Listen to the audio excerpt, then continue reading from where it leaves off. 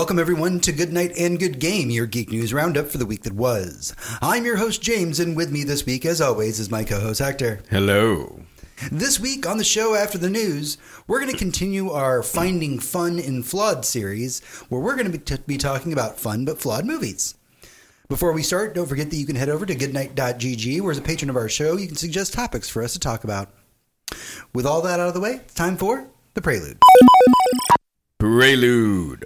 Hey everyone, welcome to The Prelude. It's time to dive into what we've been up to this week, what we've been playing, what we've been watching, what's been occupying our free time, and what has been making us happy. Hector, what do you got for me this week? Oh man, I kept a good list this week. I'll start with a movie that I saw on Saturday called Bullet Train. Mm-hmm. Now, Bullet Train is a movie starring a whole lot of really amazing people, but most notably Brad Pitt. Mm-hmm. Brad Pitt is a contract thief for hire aboard a Japanese bullet train in which he needs to steal a briefcase, and multiple hijinks of the highest order ensue. What can I could compare this movie only to something like Lock, Stock, and Two Smoking Barrels, The Gentleman, or Snatch, which also stars Brad Pitt.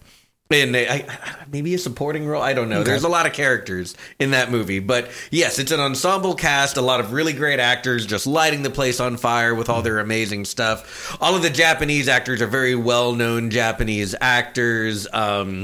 All of the other actors are also people that you will recognize. And since it's a little bit of a bottle episode with a lot of action and a lot of really great comedy in between, everyone gets a chance to just sit there and act and like be a character for a while, and then they fight like action figures, and it's fucking great. It's a very fun movie. I couldn't really give it more than that, but it's absolutely worth a watch. Maybe even in theater just for the spectacle of it all. Sure. Yeah, it's very good. So, TV this week, I got two new things. I finished the final season of Westworld. Okay. Did that just yesterday. The show really wrapped up. Nice. It's weird. Like it felt like it was wrapping up, and not, it didn't feel like, oh, we're finally coming to the climax. It's like, all right, we need to get this thing going. Yeah. Well, if we can literally do this forever, maybe we need to like discover where we end it, Right. And the show did the whole thing, and if this is a compliment, the ending made me want to go back and watch it from the beginning. Okay. And that's more than I can say for a lot of shows that I stuck with this long, or Game of Thrones, shit like that. So let's see. I started because I was in desperate need of some good things and some positive affirmation in my life. The Orville New Horizons. Yep.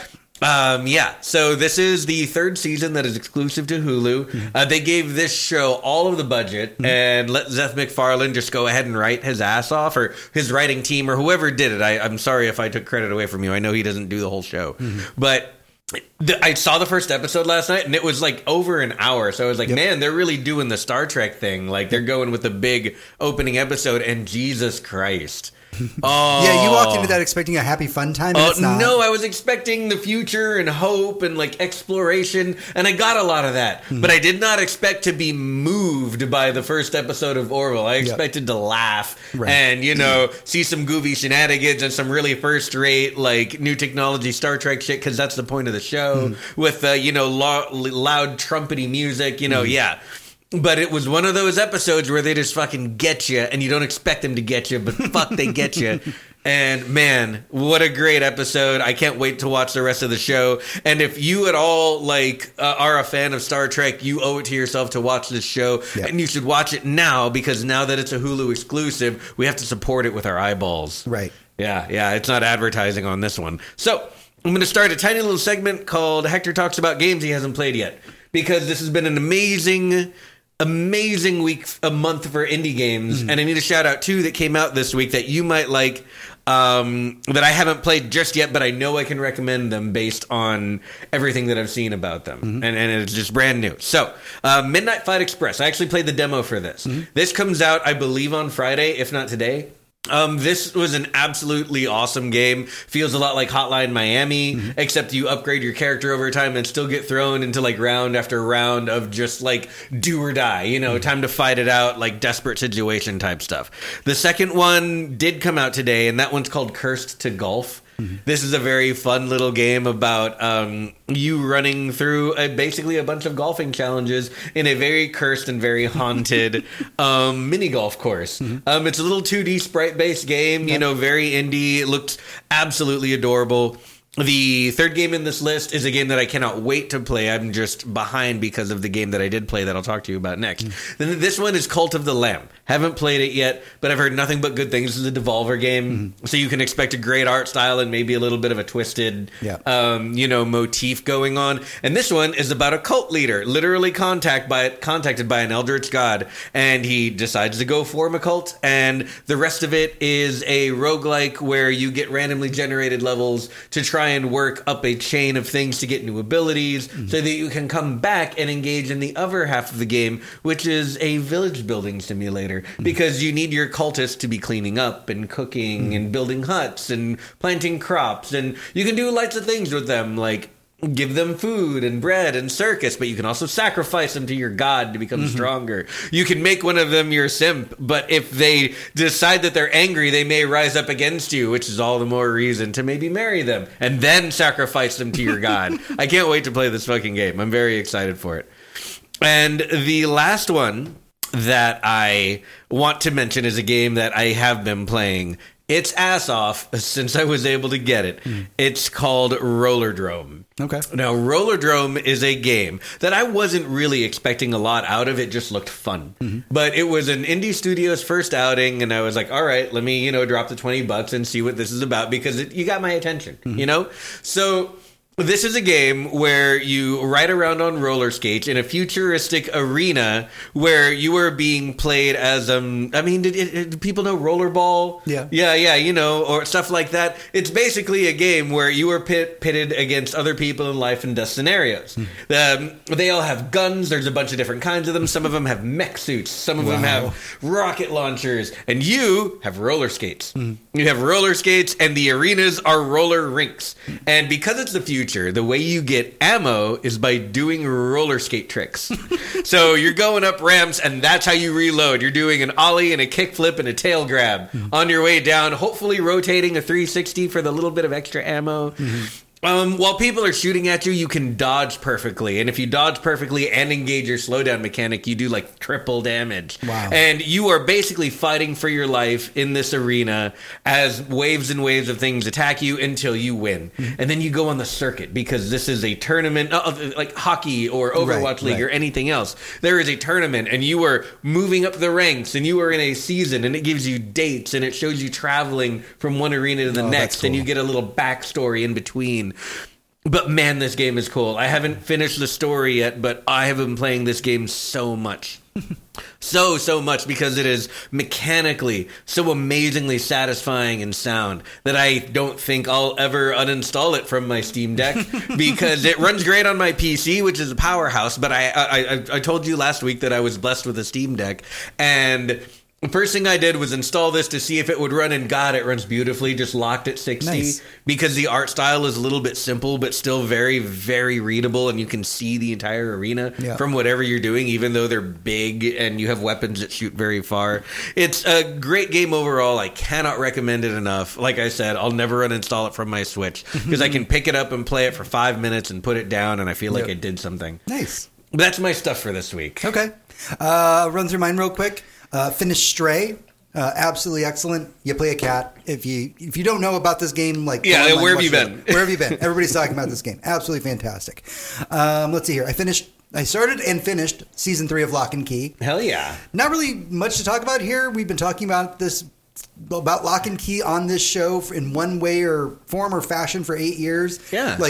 Watch Lock and Key. It's absolutely fantastic. I don't think I watched the second season. It's so good. Yeah. The game that I've been playing this week obsessively is a game that just came out called Arcade Paradise. It is a management sim in which you play a young character named Ashley. You inherit your father's old laundromat, and he wants to teach you responsibility. It takes place in kind of this late 80s, early 90s synthwave grunge kind of era, and you find a couple of arcade machines in the back of the laundromat, and you do laundry for people to get more money so that you can build out the arcade. In this arcade, all the games that you start off with are very reminiscent of other games. There's a GTA meets Pac-Man. There's a Mr. Driller kind of game. the cool thing about it is some of the arcade games actually just have like permanent upgrades. So like if you upgrade your character in the arcade machine, like they stay permanent. So you're not just replaying the same kind of game over and over again. It is a game that I recommend highly to people simply because it's been a long time since I've played a video game that has put me into a flow state so naturally where I just forget about time. Like it was like 5 o'clock and then it was 7 o'clock and I went, crap, I need to go make dinner, but maybe I'll play a couple more rounds. And then it's 8 o'clock and I'm like, okay, I absolutely have to stop here and go make dinner. Yeah. Like I just forgot time. And so the music's fantastic, just the getting into the day-to-day routine of it. By the time you hit hour 3 or 4, you're not really doing the laundry part of it anymore. That's kind of how you get started. The arcade kind of pays for all the things that you need at some point. Just highly recommend this game. It's an indie title. It is so much fun. It's so easy to get lost in. If you have any nostalgia for the arcades in the 80s or 90s or ever went to a laundromat that had arcade machines in it, this is the game for you. Hell yeah. The last thing that we did, we'll very briefly touch on. First off, we did watch She-Hulk. We did watch She-Hulk. Go watch that. It's Watch hilarious. I cried, laughed throughout the whole thing. Yeah, it's awesome. Last thing we did is we went and saw a movie that we originally thought was going to be a horror movie that was not a horror movie, and that is Bodies, Bodies, Bodies. Yeah, that shit was fucking phenomenal. A24 film, fantastic cast. Yep. Pete Davidson's in it. What I will tell you about it, so I don't spoil anything, don't go into it thinking it's a horror movie. It is more of a whodunit. Yeah, almost in a thriller kind of way, but yes, very much a what is going on in here right now. Yeah, and yeah, you if that's your thing, then this will be great. And if you watch the trailer and you're like, that looks dumb, I totally understand. It's a smarter movie than it lets on. Much smarter. Yeah. So that's everything that we've got for the Prelude this week. We're going to take a small break. When we come back, we'll be going into the news and the Weekly Raid. The Weekly Raid. Hey everyone, welcome back to the show. This is the Weekly Radar News Roundup for the week. There's a lot to talk about, so let's dive in. This is going to be a crazy week for news, by the way, so just kind of like seriously strap in. It's going to get nuts. The purge of HBO Max has begun. The popular streaming service is set to remove at least 36 titles from their platform soon. This includes some HBO Max originals, content from Cartoon Network, and some acquired titles from other networks. It has been reported this is to prohibit some residual payments the company would have to pay out by having this content on their streaming platform. This comes in on the heels of about 17% of HBO's workforce being laid off. Fuck, dude. HBO is the best streaming service. I know, we say it every week. What the fuck? Like aside from Shudder, which you can't get a more concentrated amount of what you want for a single service. Right. But it's such a cheap price, like $5 a month. Exactly. But the next best thing is HBO Max. You will find more high quality content on there than anywhere else, and a more concentrated library. Mm-hmm. So what the fuck is going on? Why is this happening? Do they not know what they have? I don't know. There's these weird budget cuts that seem to be happening over at HBO because of the purchase or merger or whatever of Discovery and all of that. And it's like they ran the numbers and were like, bro, it costs too much to be HBO. Yeah, and what the fuck? And I'm like, my brother in Christ, you have Game of Thrones starting on Sunday. Yeah. Well, what the fuck are you guys talking about? You guys run prestige series after prestige series, and The Verge writes articles about you every fucking week, and like what's going on in your shows. People have exhaustive write-ups of Westworld, like episode to episode. Mm-hmm. And yeah, fucking Game of Thrones. Like, come on, guys. For better or worse, Game of Thrones. Yeah. It's a weird state of affairs, and I'm wondering, I mean, I understand like you want to cut some of this content because you don't want to pay residuals, and that does get expensive over time. But God, HBO really is like one of the best streaming platforms out there, and like part of it's the diversity of its portfolio. Yeah, absolutely. And yeah, well, watching shit get cut is like super sad, especially when it comes to the animated stuff, because they carry a lot of the best animated stuff outside of like Disney Pixar. Mm-hmm. Yeah, it is really weird. And the weird news keeps on going this week. The John Wick prequel series, The Continental, underwent a huge change this week. So this is the series that was going to be about a young version of the character Winston who runs the safe haven for assassins. Mm-hmm. And the big news this week is it was recently moved from Starz, which was its platform, which is a decent platform. Starz is pretty big. Yeah. Over to the Peacock streaming service. This seems like a poor choice. Fuck. Yeah, it's a poor choice. I mean, John Wick, y'all couldn't have gotten... Like a real streaming service, right? Like people at least pay for Starz. Yeah, I mean, I even like fuck. I mean, even Discovery's got something on there. They're getting a bunch of HBO shit. Right? Why the Peacock? What the fuck is on the Peacock? Who they gives must have. shit? They had to have thrown money at this. Oh, for sure. But like, People who stream Peacock is because they want to watch The Office because it's not on Netflix anymore. Yeah. That's it. Yeah. I don't understand. I don't know. The move doesn't make any sense to me. Going with the Peacock seems like a poor decision. It seems to me like piracy's back on the menu. It seems to me like an invitation to remember back in the day when HBO had like the season 3 of Game of Thrones is the most pirated show of all time. Yeah. That's about to get beaten. Yep. Yeah. That's what it's coming down to. Vince Gilligan, the brilliant mind behind Breaking Bad and Better Call Saul, has begun work on a new project. Quote, word is the new show harkens back to Gilligan's tenure on The X-Files, but don't expect a sci-fi drama, where he was a writer-producer on The X-Files. Gilligan was more known for focusing on the human condition in his episodes, which is something he is said to be doing in his new series, exploring similar themes of bending reality while holding a mirror to reality. It is being compared to The Twilight Zone in terms of content. I don't like a lot of the X-Files. Just personally, Sure. as a TV person, I like the story episodes that like advance the character and advance the plot. The Monster of the Week stuff doesn't really do it for me. Right. Maybe it would have back in the day, so I'd have some nostalgia for it, but it just doesn't because I watched it when I was like 33. Yeah. So I watched a little bit of it when I was younger, but it was never enough to really get me to want to watch all of it. Yeah, So- exactly. And a friend of mine made me a list of all the story episodes, and I stopped when Mulder wasn't on the show anymore. That's what a lot of people do. Yeah. So that being said, I do have an absolute standout favorite episode of The X-Files, and it is Gilligan's episode starring Bryan Cranston. Okay. Because it's fucking incredible. Okay. And it belongs on a better show like The Twilight Zone. Well, that's apparently what he's doing now. That's Vince Gilligan's The Twilight Zone. Strap me in. Right. Give me those fucking like eye holders from A Clockwork Orange. I am ready.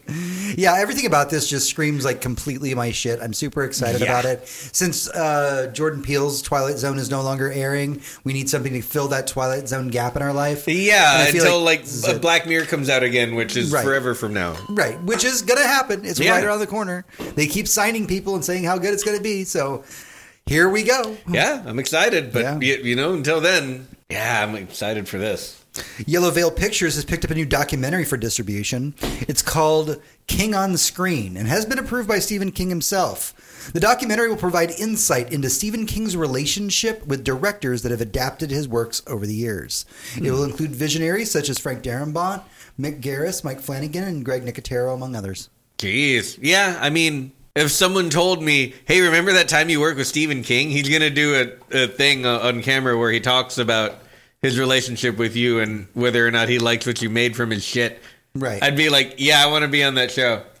Do you think he'll address the shining of it all on there? I hope so. That's what most people are going there for. Right. And far be it, because from what I understand, he was not happy with what I forget his name. Kubrick did. Yeah, what Kubrick did. Yeah. He was not happy with what Kubrick did. But what Kubrick did practically invented a style of filmmaking. Yeah. So how do you really talk about that? Right. And when you talk about adapting the work, obviously the made-for-TV one was more faithful. Mm-hmm. But how do you put a price on something like The Shining starring Jack Nicholson? Oh, yeah. I mean, the influence of The Shining is so apparent that if you are at least even just a little bit of a film nerd, that opening shot over the trees, any movie that you see that does it after you've seen The Shining, you're like, that's The Shining. Yeah. Literally, opening of The Blair Witch 2, The Shining. Yeah, that's what we're doing. We're doing The Shining. Or we're doing This Guy Loves The Shining. Yeah. Yeah.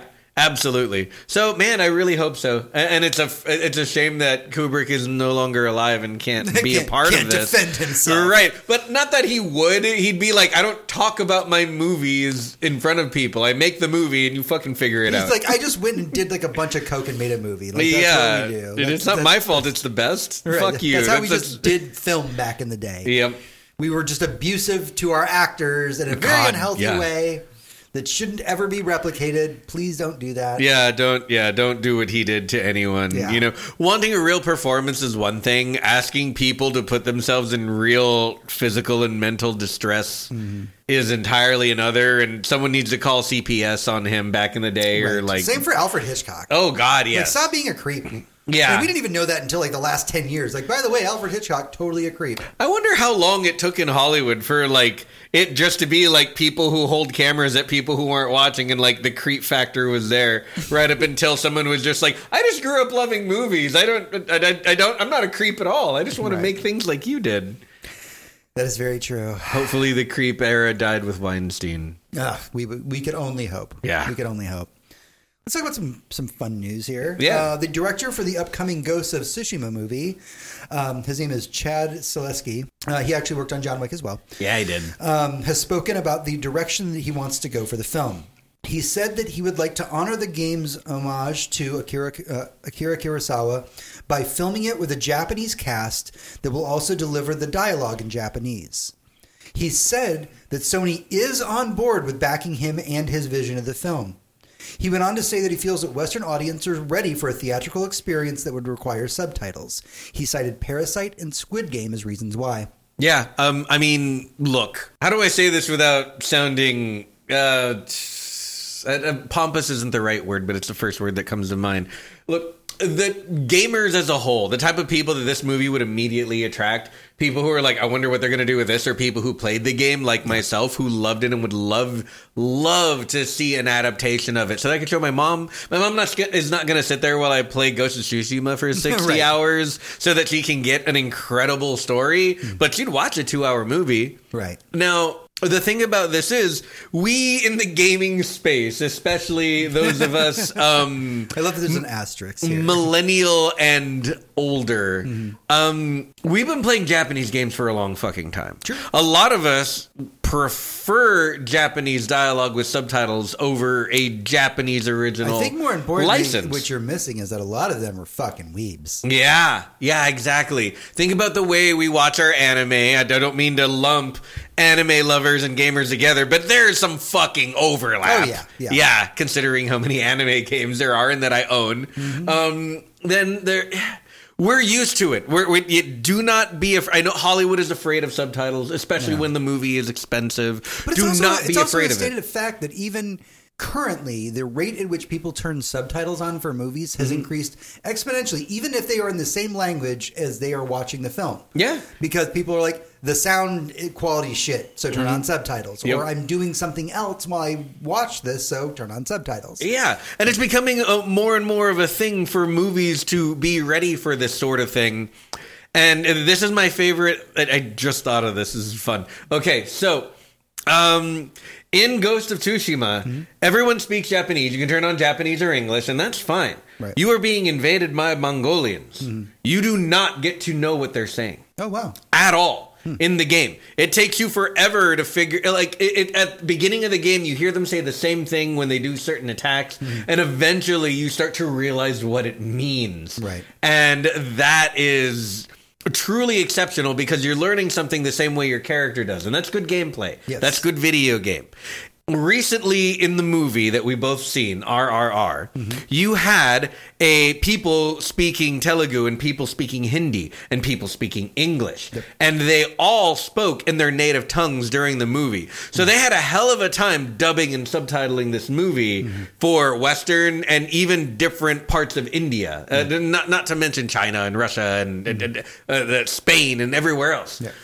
But the work was multicultural, so they made it multicultural. They weren't afraid of it. And outside the United States, and this really does mean something because the United States isn't as big as it used to be, this was the most popular movie in the world this year. It was. And it was such a beautiful movie, and the musical numbers. And we've talked about RRR, but seriously, it's on Netflix. Yeah. If you just want to feel good for 3 hours, and it is 3 hours long. Yeah. Watch that movie. Watch the movie. Well, seriously, I can't say it enough. But what I'm saying is, so we have the same opportunity with Ghosts to have a truly multicultural movie. And I know one culture is the bad guys, but hey, we did it with the English and RRR, and it was fine.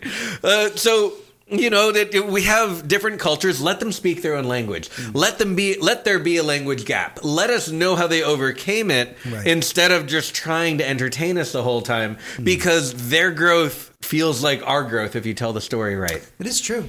So yeah, no, I love this idea, and I know we spent too much time talking about this one news point, but I feel like this is a good thing. I have one question because you've played Ghost of Tsushima. And Oh, I have yeah. not. Do they film it in black and white, or they do a Mad Max? Oh, they definitely do a Mad Max. So in color, but with a black and white cut. Yes, yeah, absolutely. Yeah, you can do a black and white cut. You can even do it with film grain to have, like there is a Kurosawa filter in the Right. game. Oh, okay. And they could make the movie like that and shoot it to make it look good that way. But if it were me, a lot like the game, because the game is so built on knowing the land, and if you understand how the land is working and what it's telling you, then you know how to follow it. Use color. Because from what you've told me about the game, the land really is almost a character in and of itself. Oh, absolutely. Not only that, but it also functions as your map. You have a map, but it is not interactive. There's no breadcrumb trail. You decide what you're going to do, and the blowing wind moving through the grass and the trees literally shows you where to go. And if you walk close by a side activity... I would say it's such a refreshing note to hear that, because in games where we feel like, I don't want to use the term developers are lazy, because any developer who works on a video game is obviously working very, very hard, and we respect your craft. Right. But some games just throw a giant arrow on the screen. Oh, and yeah. say, Or they put "Go a this compass way." over your head and put a little point. Right. And you just And point that's your fine. character at that. I understand that that's part of your game design. But when you talk about Ghost of Tsushima, and you're like, you can just follow the wind. And Yeah. the wind tells you where to go. I'm like, And it's a fucking adventure. I love that. That's and then you like a fox shows up occasionally or something. Yes, that's the thing. Oh, as you're following the wind towards your goal, there are certain things that you can notice as you travel the world that will lead you in another direction. Mm-hmm. Either a NPC will run up to you as you walk by their normal route and say, "Hey, oh my God, I need help. I'm so glad you're Right. here," recognizing you as a samurai, or because they're being invaded by Mongolians, or you will see a tree glowing with fireflies out in the distance, and you know what the fuck that is. That's a fox den. Or you'll just see a fox out on the road because you crossed his path. Or a yellow starling will tweet above your head and will lead you to a different kind of But activity. can you pet the fox? You absolutely can pet the fox, but he'll only let you pet him if you complete his challenge. Oh, okay. Yeah. I like that. So this is the way the game works, and I would love to see the world show the main character just have a relationship with his island because he grew up on it and he knows how to let it talk to him because he spends time meditating and playing his flute and contemplating nature and things like his family and death and what it means to be strong and what it means to be fluid. Right. Yeah. But this movie has endless potential, and I would really love to see it be done justice. And judging by the way the director is talking, it sounds like it just might. I love this. I'm love excited. everything about this. I'm excited. I will definitely need to spend some time playing this game at some point. You do. You have a PS5. The PS5 upgrade makes it run at 60 FPS the entire time, and it just absolutely beautiful. It flows correctly, and it's one of those games where when you feel like you have control of the combat, you feel fucking invincible. I love that. Yeah. That's awesome. All right, I told you it was a weird news week, so let's keep that train rolling. Spider-Man for PC came out this week and has been receiving a lot of praise and even more game mods.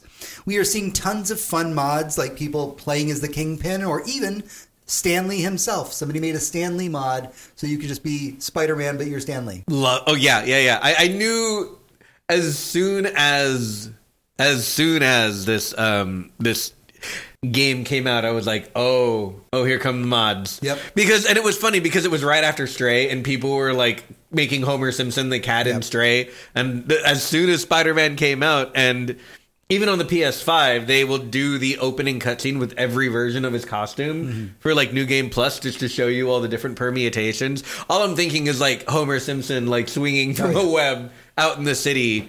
Yeah, this is wonderful. Wonderful. This is the best superhero game since Batman Arkham Asylum, by the way, when it comes to feeling like the character and story and just an actual experience that is worthy of a video game and worthy of Spider-Man, which is saying a lot because they've been trying Spider-Man for a long time, and it's been good often, but it's never been good like this. It's true.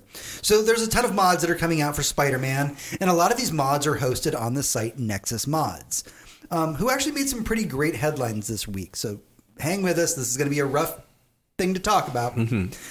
So this week, a Spider-Man modder created a new account on Nexus Mods and began hosting a mod that removes any of the pro-LGBTQ plus content in the game, such as pride flags. If you have not played Spider-Man, there's a whole section where there's a whole pride, street, and it's great, and it's fantastic. This is a great game for representation. It's in New York, and it takes the boroughs into account, and it takes all the different people that live in it into account, and it presents them as they are in a beautiful way, especially once you get to the Miles Morales portion. So the modder came in and removed all of the pride flags by putting in American flags, and again, they made a new account to do this. They knew what they were doing when they did this.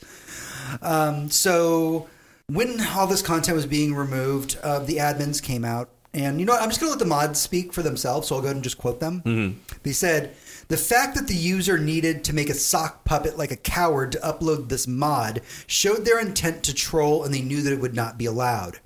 Had they not been a coward and used our main account instead, we would have simply removed the mod and told them that we didn't want to host them, only banning them if they re-uploaded the mod after being fairly warned. If this policy upsets you, if we've broken some moral code of conduct as a business that you can't accept, then please delete your account and move on as we will." Fuck yeah. Sometime later, another large mod site, ModDB, put out a tweet about that exact same mod, which had also been uploaded to their site. And they said, "Hi, we've removed the content and banned the users. ModDB is an inclusive environment for all. We do not permit targeting marginalized groups. Our content moderation is largely automated, but when identified, we have a zero tolerance policy for this kind of content." Fuck, man. Feels good? It feels amazing. Imagine running a business and being able to act correctly without And mind you, they run a mod worrying site. about the bottom line. Yeah. They run a site that really technically doesn't generate money. Right. I mean, they have ads on the site and stuff like that, and they depend on their users for content for the most part, but they just want to service it and not charge for it in a way that lets people have access to play the games the way they want. Right. And I can't tell you how big my relationship with Nexus Mods is. The amount of mods I had installed while playing The Witcher 3 is insane. You can customize that game to the end of the earth, and it's wonderful. The amount of mods I had installed in Monster Hunter World just to make little quality of life things better. Okay. Absolutely wonderful. I think that when I originally started playing Monster Hunter World, you were like, you need to download these like 5 mods before you even start. Yeah, just because it'll make your life better. Right. Trust me, all the organization. Think about playing Skyrim without mods. I mean, I can't think about playing Skyrim. So. Yeah. The playing Skyrim without mods was incredibly painful. Think about playing World of Warcraft without mods. I mean, I didn't know you could mod World of Warcraft. Oh, yeah. It's mostly UI, but like my UI was never base. Like when I was based, it was my first MMO, and I was a fledgling little Tauren thinking, I'm going to be a warrior. I wasn't going to be a warrior. Little baby Hector running around staring at elf girls. Yep, but I had mods because the UI was not good enough. Yep. But they've all been from Nexus Mods, all and forever, and they have earned my love literally forever for this. Yeah. This is fantastic. It's a bold statement for these groups that basically don't make that much revenue off of what they do, and they provide a service to gamers to come out and be like, oh no, motherfuckers. Yeah. This is an inclusive space, and you need to get the fuck out. Yeah. Fucking bigots not welcome. Yeah. Absolutely. Big old sign. Fuck racists. All right. We got to talk about something heavy here, Hector. All right. I know, I'm sorry. It's not Blizzard this week. Weird. I know, right? We have Blizzard news. It's actually good. I saved it for the end. Or end-ish. Okay. A report has come out this week alleging that Nintendo of America and their contractor staffing company, Aerotech, have fostered an environment that has allowed workplace harassment to occur. The report says that Nintendo's testing department is run like a, quote, frat house, and that female and queer contractors are frequently subject to inappropriate conduct from the full-time male employees, who are referred to in the report as what they call red badges. Here are some of the examples that were provided in the report. A tester was invited to a channel on Microsoft Teams where they shared memes that sexualized a childlike Genshin Impact character, as well as Pokemon. One female contractor shared that she was stalked by a senior tester. One Nintendo of America manager apparently viewed contractors as a quote-unquote dating pool. One senior employee instructed another to inquire about the color of a female contractor's underwear at a gala that Nintendo of America sponsored. Jesus. Openly queer employees were forced to repeatedly turn down advances by male employees who at times admonished them for being queer. Queer couples also reported that they were reprimanded for violating a no-touch policy that straight couples rarely faced consequences by ever. There were pay discrepancies between female and male employees, even as contractors. Employees felt that they could not be vocal about their complaints for fear of repercussions internally and throughout the gaming industry due to Nintendo's influence. After the report came out, Nintendo of America's Doug Bowser sent out an internal email to employees. Quote, "We have strict policies to design and protect our employees and associates from inappropriate work conduct and expect full compliance with these policies by all who work for us. We have and will always investigate any allegations we become aware of and are actively investigating these most recent claims." In that email, he went on to say, "Please remember that our HR teams are here to support you. If you have experienced, witnessed, or have witnessed anything concerning such behavior that is contradictory to our standards of conduct, employee handbook, or company values, please immediately contact your HR business partner." Now, mind you, last year, Doug Bowser openly called out Activision Blizzard for the sexual harassment claims that were made at that time, saying that they were both distressing and disturbing, and that, quote, "sexual harassment and toxicity run counter to my values, as well as to Nintendo's beliefs, values, and policies." Now, before you say something, I want to start the closing argument on this one myself this time, instead of just passing the baton to you. For what it is worth, I genuinely do not think Doug Bowser knew this was going on at the company. He's the president. He had other things going on. When we talk about what happened with Activision Blizzard, Bobby Kotick is listed by name as a participant in the things that happened. True. This happened with their QA department and the tester groups at Nintendo of America. I do not think that he was made aware of it. I'm not saying that is I'm not trying to pass buck. Right. I am just trying to say that there has not been enough evidence that would say that this man is a Bobby Kotick. Right. And I 100% agree. I really do. So here's the next thing, right? Because I don't know Doug Bowser to have a history of ignoring shit like this. Right. Like, we don't have, like, reports of him, like, trying to grope someone in 2008 or some shit like that, or ever doing any of the normal, CEO bad behavior that they end up in headlines for. Right. But he did make a big show of saying, this is not what my company is going to be. Yeah, absolutely fucking not. He was like, yeah, all of this runs contrary to what we are as a company. Mm-hmm. So now what I would say to Doug Bowser, while giving him the benefit of the doubt, is put your fucking money where your mouth is. Mm-hmm. I mean, just be like, hey, our investigation turned up these people. They were immediately let go. I mean, don't fucking release their names to the press, but be like, yeah, these motherfuckers. Right. I mean, like, there's a part of my heart that's like, fucking release their name to the press. Oh, for sure. And they'll be fired. Anyone looking will figure it out. Right. And that's just the nature of being fired for this shit. And that's good. But professionally. Yeah, you don't need to dox them. It's like, here's where I live. Right. But straight up, just start letting people go. Right. Anyone accused of this type of stuff, immediate suspension without pay, conduct your investigation, and if nothing happened, put them back in, pay them for their back time, be like, hey, we're sorry. But I'm guessing there won't be many of those. Right. And the more you investigate, the more you're going to have to let some people go, the more you're going to have to hire some good people. He needs to be clear on the situation. He needs to go, let's pretend that this process takes 3 months. Mm-hmm. At the end of 3 months, and we haven't talked about any more harassment at Nintendo, he goes to Kotaku or whoever the source is and says, all right, here's the deal. Yeah. I will not tell you the details of our investigation. I will let you know a shitload of people just got let go from Nintendo because we do not tolerate that bullshit. Right. And this is what I mean by put your money where your mouth is. Nicer language because it's Nintendo. Yeah, sure. But again, that this is an expensive process. Yeah. This is why most businesses won't do it, because cleaning house of your sexes is kind of like cleaning your police department of wife beaters. You're gonna lose 40% of your people, so it's expensive. Mm-hmm. So yeah, you gotta put your money where your mouth is. You got to invest the time, energy, and manpower into replacing these fuck asses, right? And it just don't hire people like this anymore. I think that I'm not trying to put too much credit on Nintendo, but I think that if anybody's going to fucking do it, I think it's going to be Nintendo. I really hope so. My fingers are crossed that the right thing is done here. Yeah. I know almost in the games industry, this has not happened in the past. I feel like if Nintendo falls, then there's just no hope for the game industry at all. If they just let it go, and we're just like, well, then if Nintendo won't fix it, the family wholesome company, we can trust like almost no AAA studios at that point. Right. It's just there it is. Like,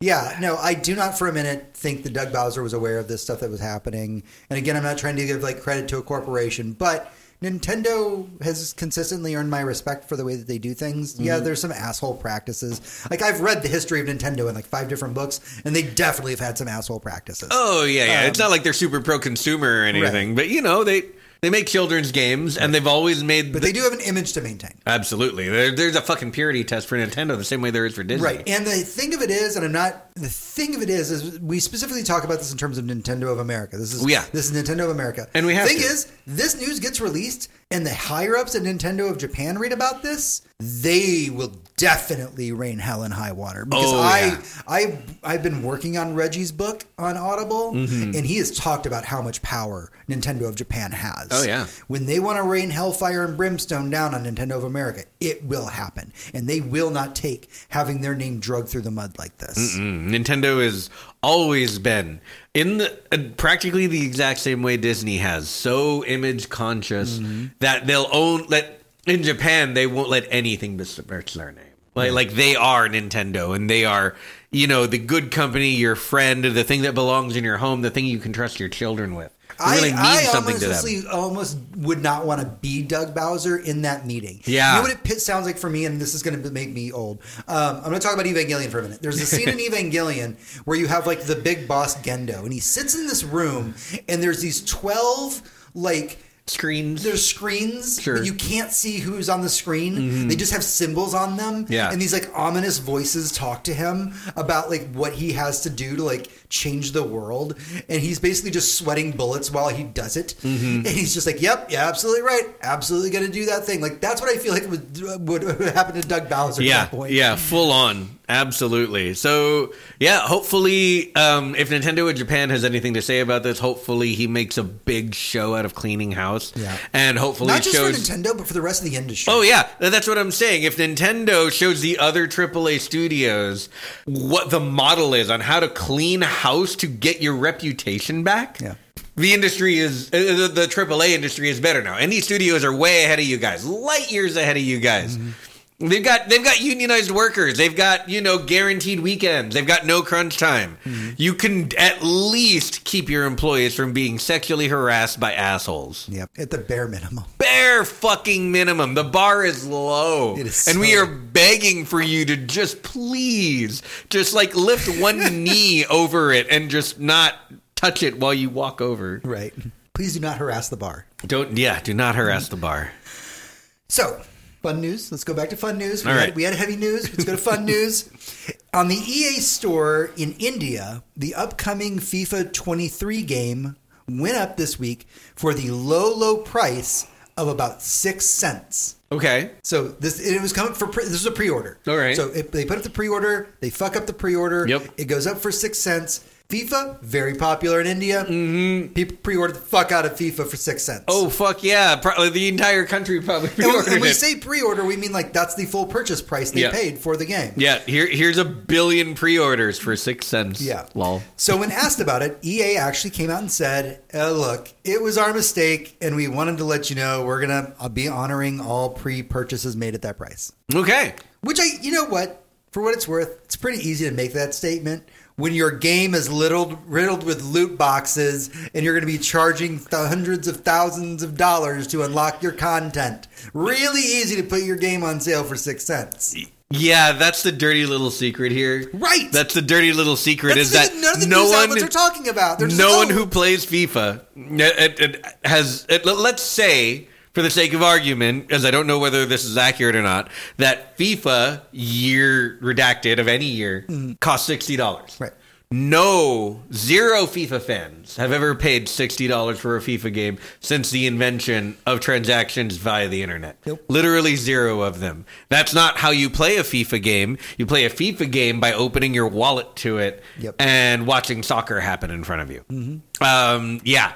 So they didn't even care. Whatever that $60 was, I bet you most other people are going to double that in microtransactions and loot boxes. That's the thing that none of the news outlets are talking about, because I always cross-reference all of my articles before I put them in the show, and all of them are like, they're either like, LOL, like EA did a bad, or good on EA for, selling their game for what they accidentally put it up for. Nobody's talking about the fact that, yeah, they can do that, because to them, a game that should be free to play with loot boxes, and even that's still gross, but like free to play with loot boxes, they still got 6 cents out of that. Yeah. Everywhere else, they'll still be charging $60-$70 for it, and then making people pay more for it on top of it. It is just pure profit to EA. Yeah. And honestly, giving them the free publicity to say, like, oh, yeah, like, we're going to honor our things because we're a good company, even though we're going to make sure we charge you $5,000 on the back end to unlock your favorite fucking soccer player. Yeah, and let's not forget that, like, based on currency exchange, they probably make more from pre-sales in the EU than they do in India because of the currency difference and the exchange rate and blah, blah, blah, blah, blah. But do you have the bit where earlier this week FIFA said, fans actually love our loot boxes, by the way? That was a thing that they did say, isn't it? Yeah, that they went ahead and got in an article and said, look, our fans buy their loot boxes. They fucking love them. And, like, no, they fucking don't. No, they fucking don't. You build the game so that they cannot play without them. Yep. No, they fucking don't love your loot boxes, dude. It's gross. It's so gross. It's absolutely gross. Yeah. Fuck you guys. EA. All right. Fuck FIFA. One piece of news left. Obviously, we always save Blizzard for last. We're not talking about anything bad today, Actor. Okay. It has been. Let's put up the we really need the thing on the wall. It's been 7 days since Blizzard news. Since bad Blizzard news. That is where we are at. We are officially at 7 days. The Diablo 4 quarterly update was released this week. These reports from the developers outline the roadmap for Diablo 4 and what to expect from the game. Discussed this time around were that seasons, like in Diablo 3, will be making a comeback. Nice. They also announced that Diablo 4 will have a battle pass and an in-game shop. However, unlike the mobile game Diablo Immortal, the Diablo 4 developers have promised that everything in the content will be cosmetic only. There will be no pay-for-power mechanics, saying that the paid reward track will be, quote, focused on aesthetics, offering cosmetic skins tailored to the season's theme, as well as premium currency that can be used in the game's cosmetic shop. I say, if Microsoft owns them by the time this game comes out, that might be true. Otherwise, horseshit. Absolute horseshit. They said the exact same thing about Diablo Immortal before it came out, and then it came out and they're like, look, most of our players don't even pay for power until they have to. Right. It's like, wait, you said it was all cosmetic. It was. And then it wasn't. Yeah. Yeah. This is the same shit that Call of Duty and all of the other like shooters have been getting away with for years, where the demo comes out and there's no microtransactions, and they've literally tucked away all the ways that you will continue to pay to play this game until it comes out and you realize, oh, let me get my wallet. Yep. Let me get my wallet. I'm going to play online. Let me get my wallet. Yeah. Yeah, no. Fuck. Here's hoping. I love, like, Here's hoping Diablo 4 is a fucking Xbox Game Pass exclusive. Right. There you go. It might be. I hope so. Could be. We'll see. It has been 7 days since the last Blizzard incident. Will they make it through Gamescom this next week? Oh, we shall see. If they say anything at it, maybe not. Gamescom does start next week. We will be trying to cover that as much as possible. We're going to probably make that the entire theme of the episode if we do that. I'm in a weird spot where I'm going to be between one job. I've quit one job and starting another job during next week, so I'll be doing a lot of work on the show itself. Hell yeah. Trying to just get improvements. Everything that I've been doing on the show recently, like getting the intro and exit theme. By the way, I hope you guys like that. We really love our intro and exit theme. Yeah, it's great. The sound effects that we use. We're going to be getting new icon art soon. We're going to be working on new Twitch layouts so that we're not just two two dudes sitting on a screen talking into the void. So I've got a lot of things around the corner. I know we usually say this for the end of the show, but thank you to our patrons, because you guys are the reason I can actually do these upgrades on the show. Yeah. So it really does mean a lot to us. We are finally getting the show to where we really want it to be. Hector and I are working together as a team and really trying to really refine what we have here for everyone. And we always want feedback. So if there's something that you like, don't like, please let us know. Yeah, absolutely. Yeah, we always want to find ways to improve ourselves. So any encouragement or feedback you have would be very much appreciated. But the show is not over yet. Correct. Because we have some fun stuff to talk about upcoming in the Boss Room. Boss Room. Hey everyone, welcome to the Boss Room, our main discussion for the week. Sometimes related to the news, sometimes not. This week, we're going to be continuing our Fun But Flawed series, diving into movies that we really love but might not be perfect in some people's eyes. Just remember, everyone, as we get into this discussion, that art is, in fact, subjective, y'all. That's right. You can't tell us we're wrong. So how do we want to define a fun but flawed movie? I would say that it's a movie that you enjoy very much, despite either being a box office flop, having giant plot holes, or maybe it's just not very well reviewed. That's fine. See, let me tell you about my thought process when you gave me this title, because my first thoughts when you said fun but flawed were movies that, and I was wrong about this, but it was the first thing that came to mind, was movies that I enjoy for reasons other than they are fun. So my first instinct was like anything by Noah Gaspar, Climax, Spring Breakers, shit that sucks to watch, but is really fun to talk about.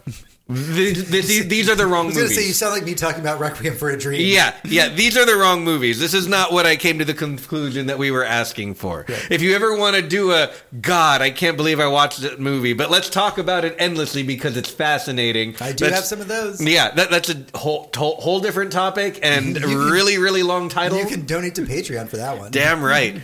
But that's not what I did. I found movies that, you know what, I love, either because I grew up with them or because they're just a good time, and they're not fucking perfect, and they're not even like AAA. So before we go into this, and I know what a lot of our audience has listened to us for a long time, I think they know what's about to come out of my mouth. I'm going to tell you right now, I will not be talking about 13 Ghosts. Okay. I will not be talking about The Frighteners. Good. Yeah, good. Yeah, you can't. And this is why I had such a hard time making this list. I can't talk about my favorite movies. Yeah. Because I'm not going to be able to tell you why they're flawed. Yeah. So I'm just throwing that out there. Yes, those are two of my favorite movies of all time, but I have talked endlessly about those movies on the show. Here we go. So, Hector, what is your first one? My first one, and I love that this is my first one because it really sets the tone, Face Off. Starring John Travolta and Nicolas Cage. Two very, very fine actors at the height of both of their popularity. This was directed by John Woo. This was kind of the RRR of our childhood. Wow. Hector. You have two stars that are both like AAA $20 million stars, and they put them both in this movie to act opposite each other at the height of their fame. While they had both, Cage coming off of a fucking Michael Bay movie, and Travolta having done everything from indie art house to goddamn Grease. Like everyone in America knew who both of these actors were. And John Woo puts them together and makes them pretend to be the other guy. Yeah. Love that. Yeah. Let me describe for you really quickly if you've never seen this movie. In this movie, there is a famous terrorist doing some terrorist shit, and then you have John Travolta, the FBI agent, who cannot wait to catch his man who's been hunting this guy for years because the guy literally killed his son in a flashback. Like, this is some epic, like, cop movie 90s shit, right? So in this movie, John Travolta, in the first, 45 minutes of the movie, maybe even 30 minutes, it's basically the opening scene, catches Nicolas Cage and takes him to jail, knocks him unconscious, basically. He knocks him unconscious, registers him a vegetable, and he's like, we did it, job well done, let's go home. And then they find out this guy's got a bomb somewhere, and the only person who knows is his brother. And this guy's unconscious. He's not waking up anytime soon. He doesn't respond to pain. And we the only way we're going to find this bomb is if we talk to this guy's brother. Yeah. So what do we do? His brother won't talk to anyone except him. So what we're going to do with this movie is we're going to cut Nicolas Cage's face off. his face right off. And then we're going to cut John Travolta's fucking face off. And then we're going to put Nicolas Cage's face onto John Travolta and have him walk around pretending to be his brother so that he can go to the world's most secure prison as being a fucking cop and talk to his criminal brother as his brother to try and be like, yo, bro, where'd we put that bomb I planted? This is the plot of Face Off. It is ridiculous. But goddamn is this movie fun. It is adrenaline packed. It is amazing. And remember, this movie was made well before we were CGing everything. Yep. So you really just had a little bit of CG and like a lot of practical effects when it came to the surgery scenes. And then it was just acting. And the rest was just fucking Nicolas Cage giving his performance as John Travolta and vice versa. And these actors are electric in these performances. Watching Nicolas Cage pretend to be John Travolta pretending to be Nicolas Cage was immaculate. It was wonderful. And yes, it's a very, very quotable movie. Thank you, Twitch chat. It's an incredibly quotable movie. And yeah, I can't get enough of it. Was that the one that was the I Could Eat a Peach for Hours one? I Could Eat a Peach for Hours. Yeah. Yeah. Yep. And the movie is absolute schlock. It is 90s cheese. It is John Woo action. There's literally a scene where one of the characters walks through a church with doves at his feet, and as he walks forward, they fly. Yep. They fly into the air before the gunfire starts. I can't recommend it enough. This is a very flawed movie, and if you take even a second to think about it, it's kind of fucking stupid. Yep. But man, it's a fun movie. I made a long list, and I know that we couldn't get through all of them. Oh, sure, yeah. And hearing you talk about Face Off, it at least inspired me to make my first pick. Mm-hmm. And I felt really bad. I had to do a little bit of search for more modern films, because a lot of the stuff that I picked is like old. It's like 90s and 80s. Like, me too. A lot of the camp that I had picked out. But one of the ones that I do want to talk about, and yep, it is a fun but flawed movie, is the 1995 film Hackers. Yeah, Hackers.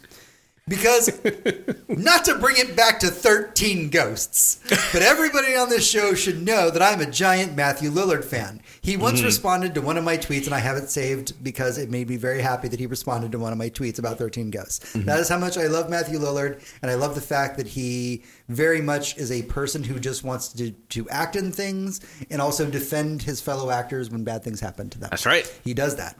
He is a great human being, and I love him. So Hackers, the 1995 film, is about a group of hackers. You're also a massive Ryan Phillippe fan. I am. Mm-hmm. I am. Big fan. Huge crush, actually. Same. He's one of my man crushes. Cruel Intentions. Oh. Cruel Intentions should have probably gone on this list. Yeah, I mean, I like that movie in a different way. Yeah. But yeah. It was a very specific time and place in my life. Oh, absolutely. But yeah, like the Hackers is this story of a young kid who is a quote unquote hacker who got into like the government like files, and he got suspended from the internet for like 10 years and then he gets unsuspended from the internet, but he's super famous, but he has no idea that he's super famous because he's never been on the internet, and he runs into a bunch of other hackers at the school, and they uncover a plot by the adults who are siphoning money, literally the plot of Superman Part 2 or whatever, Part 3, where they're taking fractions of cents from a bank. Yep. And they uncover this big mystery because they're all using hacker skills. By the way, just to throw this out there, it was one of the first movies that I probably ever saw that actually did use real, actual Unix commands in it. Oh, yeah. You actually got, like text on black screen, and they were like, what do we put there? But you could actually, recognize some of the commands they were doing, the way that, if you were watching Mr. Robot, and you knew, you're like, oh, yeah, he's actually, using real shit there. Mm-hmm. There's a lot of cheesy stuff to it. The way that they interpret the way the internet looks is really corny. It's a series of tubes, like pendulets in it. Yeah. For, no fucking reason.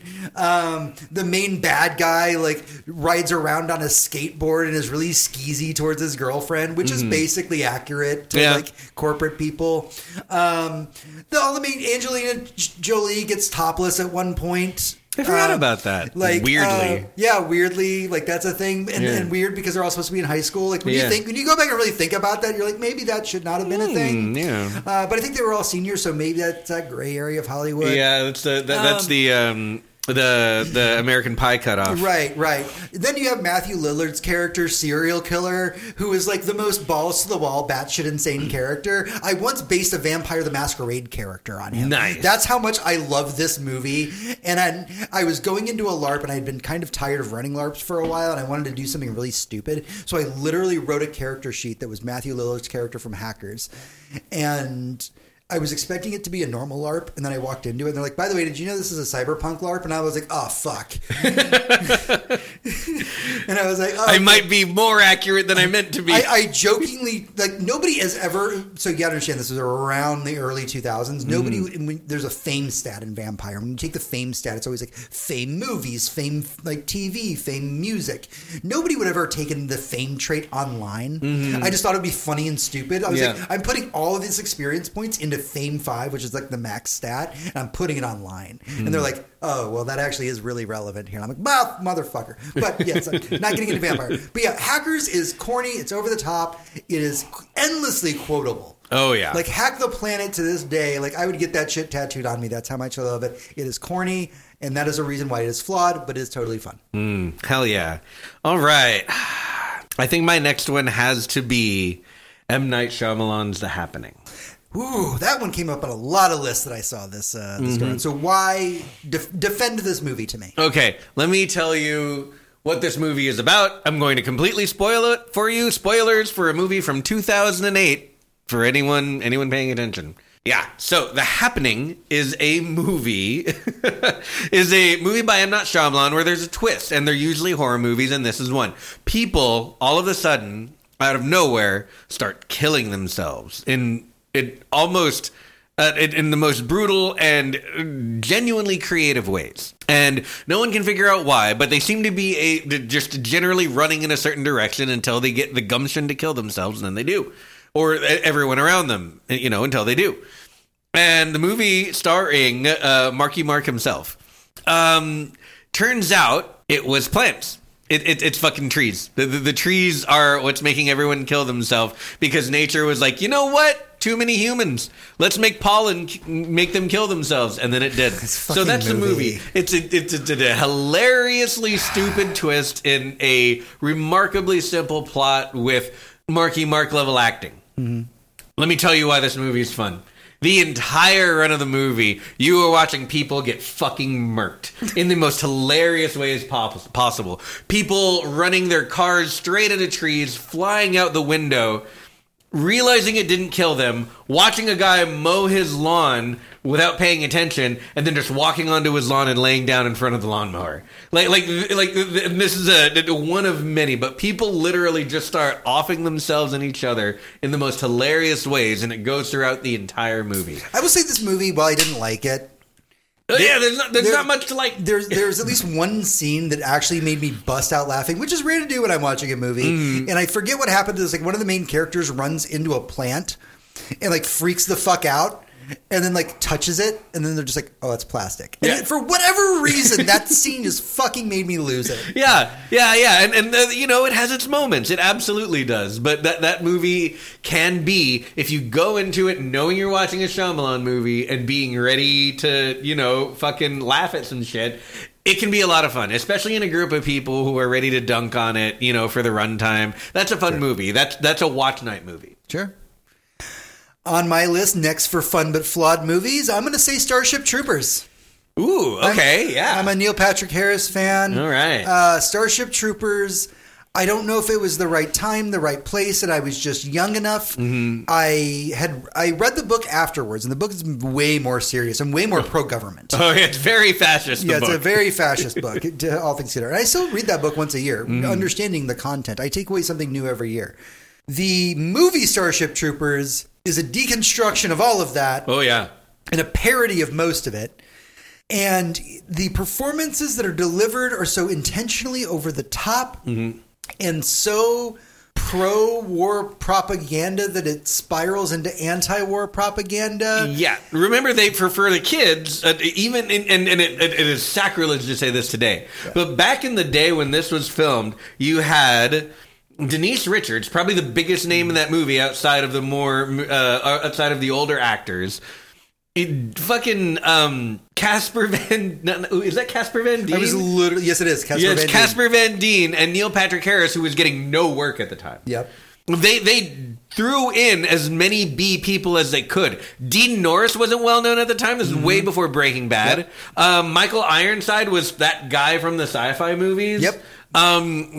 He literally chose to pick no stars and have them hopefully either act very cheesily, if they were capable of so, knowing Dean Norris and Michael Ironside could do that, or just be bad at acting, which Casper Van Dien and Denise Richards are. And when you gave Neil Patrick Harris a Nazi outfit, he was like, I fucking look amazing, so let's do this. Right. And that was this thing I watched. I've been watching because I just got done watching the show Uncoupled on Netflix. Yes. Oh, wonderful. I was wonderful watching show. some interviews with Neil Patrick Harris that he was doing like GQ and some other places. He did Hot Ones. It was good. Where he was, I need to watch that. Yeah. Where he talks about specifically doing Starship Troopers, and he said that during that time in Hollywood, it was so hard for somebody who went to TV to go to film because it was it just didn't work that way. Right. And so he wanted to take the opportunity to be in that movie just so he could say that he was in a film.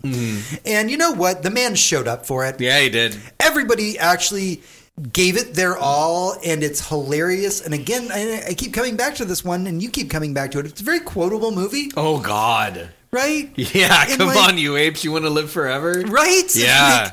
Like you just want it. Like, it's one of those movies that, like, if I had normal TV and I was just like flipping through channels and it was like Saturday afternoon and Starship Troopers was on, I'm like, well, guess we're fucking watching Starship Troopers. Absolutely watching that shit. Their CG holds up remarkably well. Yeah. Because it was mostly intermixed with, a lot of practical stuff. The jokes land when they land. And it's an easy movie to watch unless you don't like gore. It is very, very gory. But that's, again, the war aspect and the fascism aspect. Because, So that's Starship Troopers. Starship Troopers. Do watch it. It holds up. Do watch it. You are doing yourself a disservice if you haven't seen that. Let me talk about an incredibly flawed movie that I still find fun. Excuse me. Yeah, just going to inhale your drink there. Jupiter Ascending. I don't think I've seen this one. Okay, Jupiter Ascending was the last movie, was a movie made by the Wachowskis. I think before, I could be getting this completely wrong, but I think this was before they were both transitioned. Okay. This is a movie where Mila Kunis is a space princess, but also a Russian immigrant who cleans toilets in New York City, and she is rescued by Channing Tatum, the half human, half dog from outer space, who rides a hoverboard. If for anyone still listening, this is a sci-fi movie of sci-fi movies. This is other universes and big galactic level sci-fi with dynasties and lizard people and big fights and fuck, man. This movie seems like it has everything and almost feels like it belongs. It's like a word salad when you talk about it. True, but it feels like it might belong in the pantheon of sci-fi up there with something like The Fifth Element, where you, or even never mind, I'll remember the name later. The one with the big space colony that just flies through space. Okay. Yeah. Sure, that one. Yeah, okay, never mind. There's a lot of really big sci-fi out there. There isn't Star Trek and Star Wars. There's a lot of great movies, a lot Sounds like The Battlestar Fifth Element. Galactica or something? No. I'll come up with it later because it has a really stupid name. So big original sci-fi series. It feels like it belongs there, but the performances and the high concept go way too far. Way too far, where you're kind of not paying attention to the movie anymore. You know what I mean? This is a very flawed movie because at a certain point you're just a little tired. You're just a little tired of what's going on, and you kind of stop caring about the stakes, and it never really ramps them up for you. It just kind of delivers you a romance plotline where Mila Kunis is attracted to Channing Tatum because of course she is, but also half of him is a dog. Like literally he looks like a dog a little bit. It's awkward. And Eddie Redmayne. I don't know, man. You started the statement with Mila Kunis and Channing Tatum. I'm like, I'd watch that. Yeah. And then you're like, but he looks like a dog. And I'm like, well, that Yeah. that kind of takes away from it. Yeah, Eddie Redmayne just does the movie either quietly boiling or absolutely shout screaming his dialogue as the main villain. Again, a lot of people fight big CG lizards at some point. There are lasers everywhere. I could not tell you the actual plot of the movie because the movie kind of hides it from you. There's a lot going on. It's way too much. It's a flawed movie. But if you go in for the sci-fi... And just wanting a sci-fi movie with... It sounds like sci-fi spectacle. Sci-fi spectacle, and that's what I meant to say. The spectacle of it is absolutely Wachowski level. The Matrix, Session 8, all of the stuff that they do. Yeah. This has that pedigree. This is a feast for the eyes in the exact same way. So in that sense, it's a pretty fun movie.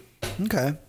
I want to move on to my next one, which is probably one of the more modern ones on my list. And before I discuss this, what I want to say is this is one of those movies that we do watch a lot of YouTube that is about movies. Sorry. Okay. Yes, we do. I hate to... The movie is called Valerian and the City of a Thousand Planets. God, haven't seen that either. Okay. Okay, yeah, that one's going on the list. Okay. That's proper sci-fi. Anyway, yes, it's like that. We watch a lot of film YouTube. Yes, we do. And because of that, we watch a lot of people who just spend hours and hours deconstructing movies and talking about movies that we love. This next one I am putting on the fun but flawed list, but I want to put an asterisk there. The asterisk being... We've realized the movie might be at least a little problematic. Yeah, so sure. Let's do this. A lot of movies don't age very well. So what I'm going to be talking about is 2011 Sucker Punch. Ooh, I fucking love that movie. I love this movie. I love that movie to death. Is that a Paul W.S. Anderson movie? No. It's somebody big. I think it's Zack Snyder. It might have been Zack. No, you're right. It's Zack Snyder. It's Zack Snyder. Yeah, because that's a Zack Snyder fucking movie. Right. If you look at it being shot. Yeah. It's HD porn. So when I used to want to make movies when I was younger, and this is mostly like because Tony and I grew up together and he got me into the stuff in filmmaking, I always thought about like how I would shoot a movie. And all the people that I loved growing up, people like David Lynch and all of them, they got their start in music videos. Yep. And they actually translate a lot of their skills in music videos over to the movies that they make. And so Sucker Punch was one of those movies that it is just a 2-hour music video. Oh yeah, it's just constant. Like the movie will take a 10-minute break and do a music video, but luckily they make it a fight scene. Yeah. Of like in a different place and time with different sci-fi or fantastical elements. It's a lot of fun. So the premise of Sucker Punch, and I don't want to give it all away if you've never seen it, because I think it is definitely watch worth a watch. this movie. Honestly, it's so much fun. There are 4 girls trying to get through possibly an asylum, and they keep being transported to fantastical worlds, and it doesn't really explain why at first. Sometimes they're samurais, sometimes there's just like it goes back and forth between. Sometimes they're heisting a train, right? You know, with machine guns, and it's always done with a music video overlay to it. Yep. The movie is essentially about trauma and how we process trauma. Like I said, asterisk, it's a little bit problematic. Oh yeah, and total like content warning for like mental illness and imprisonment, self-harm. And, yeah, it hits a lot of things.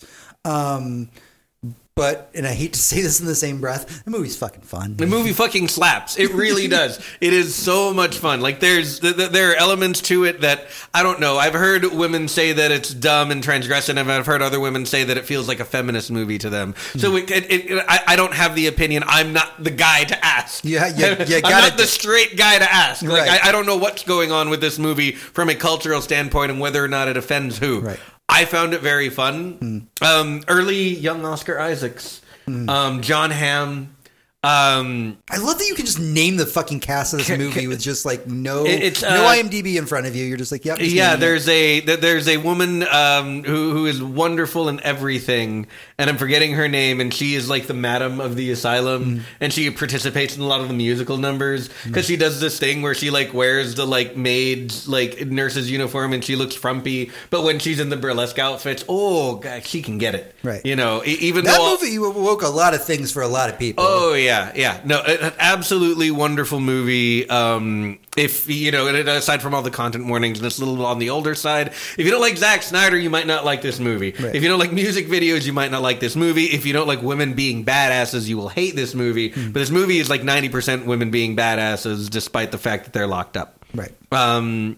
Fucking watch Sucker Punch. Watch Sucker Punch. Yeah. Straight up. What do you got for me, Hector? Okay, my next one I left further down the list because you mentioned Hackers. So I pushed this one down, but this is a very fun, very flawed, kind of stupid movie. Okay. We are talking about, and I believe it's 99, but I'll look it up, Swordfish. Okay. Starring Hugh Jackman and Halle Berry. I do not think I've seen this one. This is a movie, and you're going to love this plot, where Hugh Jackman is living out his house arrest in the desert in an RV because he is the most dangerous hacker in the United States. Okay. And he literally downloaded the FBI's carnivore program information and just released it on the internet. So he's never allowed to touch a computer again. Okay. So in this movie, he is hired to, do some hacking, and they won't tell him what, but they literally bring him into John Travolta's office, who is the main bad guy.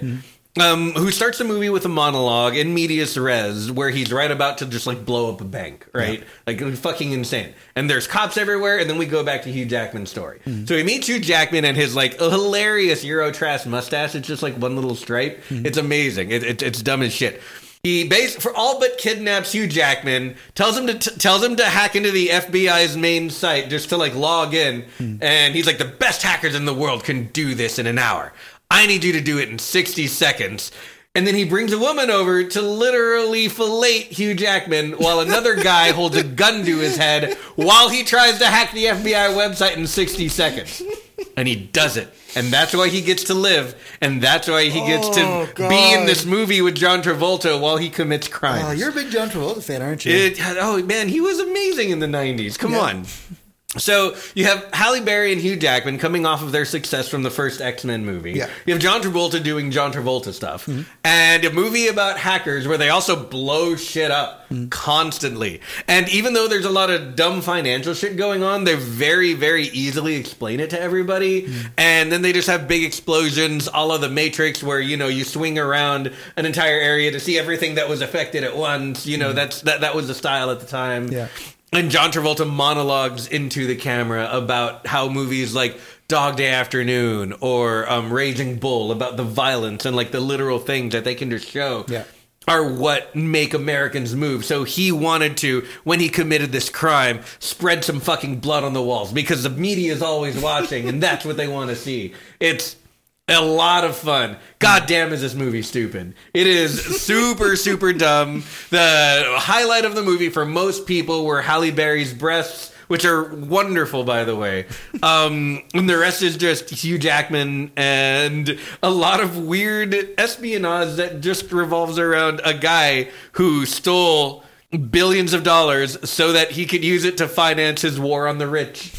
I love that. And and this was, again, remember, this is the 90s, and the title was Get Ready to Root for the Bad Guy. If only they knew what would come in the future and how prevalent their movie would be. So we only have time for one more. And so my first takeaway from this segment is we probably need to do this again. Oh, yeah. We might need a part 2 to this because I didn't even touch most of the things on my list. Yeah, no, I have one big one right at the end. So I'll let you... So what I was going to do is... You want to finish off with yours? My last one, because I love you and you are my friend, I wanted to gift my last one to you because you gave this gift to me. Ah, okay, great. Yeah, mine can wait, actually. It would be a good one to start with on the next time we do this. Okay, so my gift to you that you gave to me was... Please tell our audience about the movie Black Snake Moan. Because you gave this gift to me. Black Snake Moan. God, what a movie. This is, and I don't even know how to talk about this movie, really. This is a movie where Christina Ricci plays a young sex addict who lives in the woods. And it's a trauma thing with her. There's a trigger to it. But she is absolutely a sex addict. And she lives in the swamps. I believe it's Louisiana. Now, this movie, aesthetically, is absolutely gorgeous. It takes the swamps and it takes the country houses and the cabins and the way people It really live. celebrates that Louisiana swamp look. In the truck driving, it makes it colorful. It makes it beautiful. It makes the sound rich. Nearly the entire soundtrack is the Black Keys, to give you a hint on like the vibe of this movie. And if you don't know who the Black Keys are, they're on Spotify. Fucking do yourself a favor. But yeah, it's a young sex addict, Christina Ricci, finds herself in worse and worse situations until she wanders into the home of Samuel L. Jackson, who is a man just trying to farm his beans out in the country.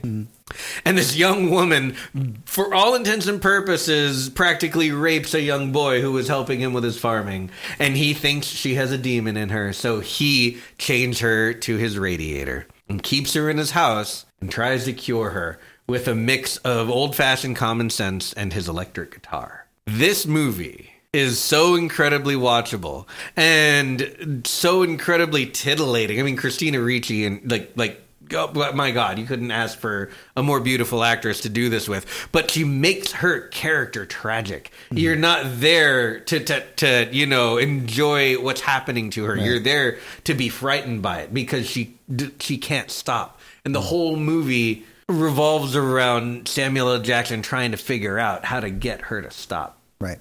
Movie also stars Justin Timberlake in a very early role before he was even thought of as an actor, and he does a very, very good job. This movie is not talked about enough. No, it's not. And it's flawed in a lot of ways because, Jesus Christ, content warning for literally everything. Yeah. It is not an easy movie to think about or talk about, especially if you've experienced any of these things.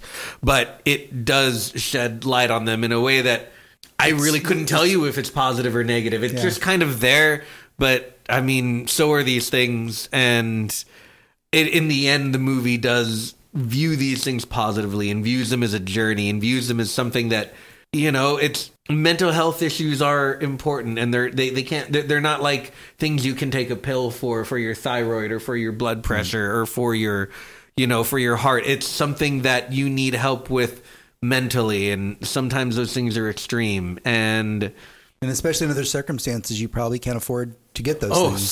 Certainly not. That's definitely something that's brought up in the movie, because you have a young beautiful girl without a lot of money who happens to be addicted to sex. You might imagine how that turns out. Right. But God, what a good movie. It is a movie that's almost done a disservice by, because the initial images of it are so, hey, look, here's Christina Ricci chained up. Isn't this sexy? That's what this movie is, but it's not, though. Right. It almost feels like it's not a trap. It's more of it's a subversion of expectation. Right. You go into the movie expecting one thing and you get almost entirely another. Like, I expected this movie to have a ton of like violence. Looking at the poster, seeing a movie called Black Snake Moan, I was expecting some Tarantino shit. Right. That's what I thought too. Yeah. There's very little violence in this movie. Yeah. The movie is mostly people helping each other. And that's, God, it's beautiful. And it wrapped up in kind of an ugly package, and you find the beauty underneath and the hope underneath.